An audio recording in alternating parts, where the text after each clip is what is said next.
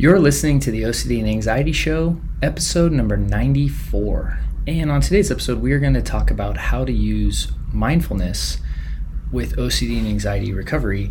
And one of the things is that I think a lot of people get caught in this trap of trying to take mindfulness and jam it into the treatment to try to get the results they want, and they find that it, quote, doesn't work, or they get frustrated with it because they're trying to use it in a way that it's not designed. And so in this episode today, what I want to talk about is what mindfulness is and how it really fits into OCD and anxiety recovery, and how it's often a big paradox to what we think it is. So thank you so much for tuning in, and I hope you enjoy the show.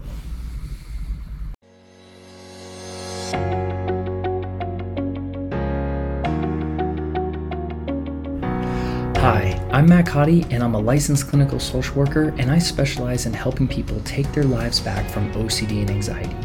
And on this podcast, I'm going to share with you simple tools, strategies, and principles that will help you on your journey to recovery. Because once you apply the proper knowledge and strategies, you can begin to transform and restore your mind and body. And when we heal as individuals, we can promote that healing into our families and communities and ultimately create a better world for everyone from the inside out. Welcome to the OCD and Anxiety Show.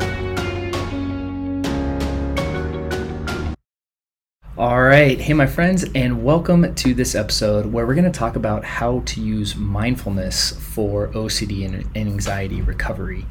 And so, before I dive in, just we'd really appreciate your support by, giving us a little like and a share, and even leaving a comment down below on, things we can do in episodes we can make and topics you'd like to cover. That really helps us out to kind of, create things that are going to help you on your journey. And so, but to dive into today, what I want to do is I want to talk about the idea of mindfulness. So let's go ahead and talk about what that is. So Jon Kabat-Zinn, who was, really instrumental in bringing mindfulness to, the kind of Western society, he kind of breaks it down into 4 steps, right? It's about paying attention on purpose, in the present moment, non-judgmentally, right? And so let's kind of break that down for a second. When we talk about paying attention, it's like, well, what does that mean, right? It means, and again, for those of you that haven't been with us on this series, this series has been building on itself. So please go back and check out the older episodes, or the last few episodes that really have built up, because what we're talking about here is this idea of witness consciousness. And it's, where am I putting my conscious attention? All right, because a lot of times what happens is our consciousness just gets absorbed into things. So and then a good example of this could be when you're watching a movie, right? Your consciousness can get so absorbed in the movie that you could forget that you're even watching a movie, right? It's fascinating, right? And then so really this idea of, where am I putting my conscious awareness?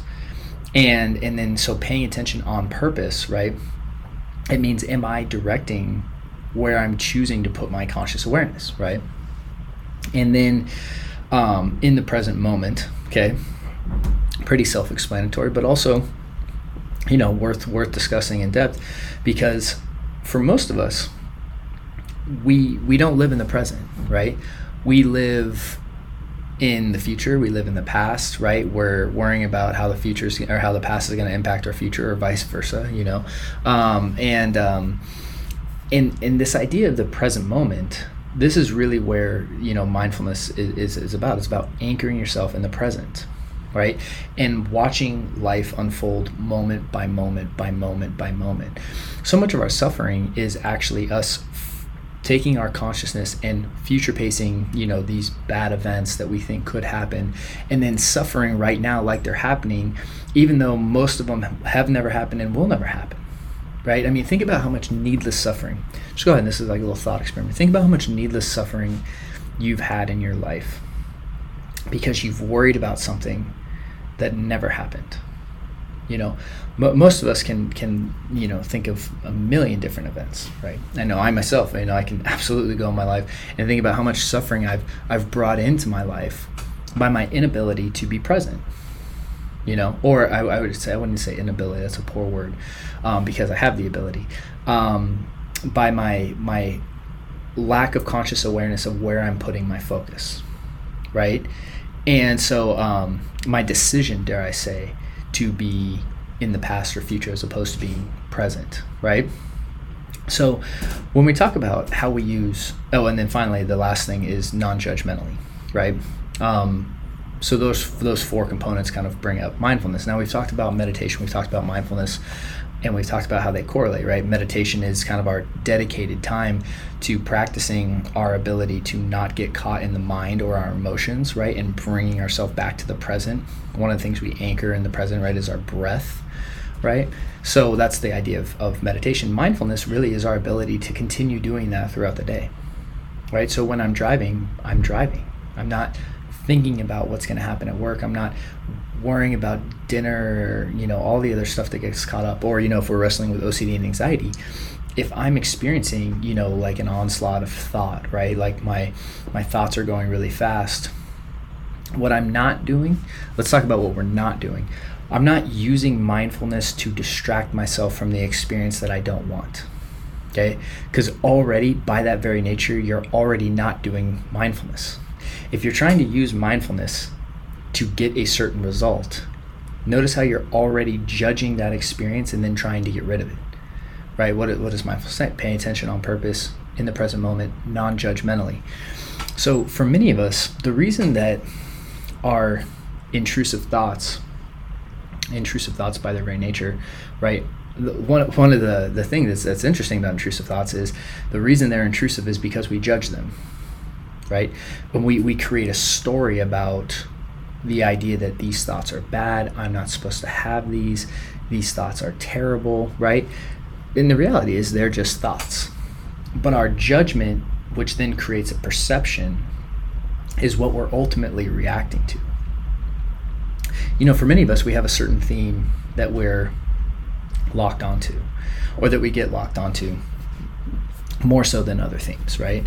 So many people who wrestle with OCD and anxiety generally have something that causes them more anxiety than most other things, right? So that could be driving, it could be flying, it could be contamination, it could be intrusive, harmful thoughts, sexual thoughts about their religion, fill in the blank, right? Body image issues. The list goes on and on, right? But something is their primary focus. And the reason that thought bothers them more than other thoughts has nothing to do with the content of that thought, but their story and belief structure that they then build around that one theme. And the more and more you reinforce it behaviorally, the more and more that cycle builds, right? So when we talk about how we use mindfulness for OCD and anxiety recovery, what a lot of people do is they try to jam mindfulness to get the result that they want. This is a huge trap that people fall in, right? Huge trap. I myself fell into it, right? Because when you're first going into the idea of OCD and anxiety recovery, what you need to understand is that you go in with the perceived idea that you know what recovery is. And it's usually the absence of one or two things. It's the absence of the thoughts you don't like, or it's the absence of the feelings that you don't like. But by that very nature, you don't like them, which means you judge them, which means that you aren't actually allowing yourself to be mindful. So you see how paradoxical this is, right? It's like, and that's the thing I've learned about this recovery process, is it's one great big paradox, right? If I'm trying to use mindfulness and be non-judgmental about intrusive thoughts, right, which that's part of mindfulness, but I'm using it to get rid of those thoughts, I'm already judging them, therefore I'm already not being mindful.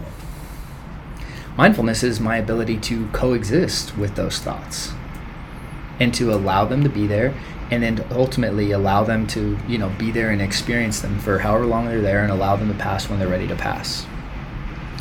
Now, when we understand that, right, what happens is that then we're able to change our perception and our reactiveness to that thought.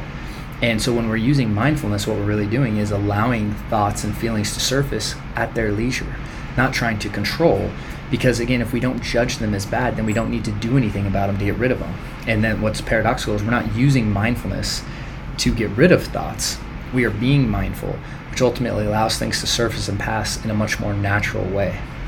So hopefully that makes sense. I know that's kind of like a lot to unpack there, but I thought it's worth talking about, because it's like, and we can talk a lot about what recovery is and what recovery isn't, because I think that goes into how we use the tools, right? What that really means. So hopefully you found this episode helpful, and then as we continue, what I'm going to talk about next in the next episode is how we use meditation and anxiety for intrusive thoughts specifically. And I really want to go into that because I think that's worth exploring deeper.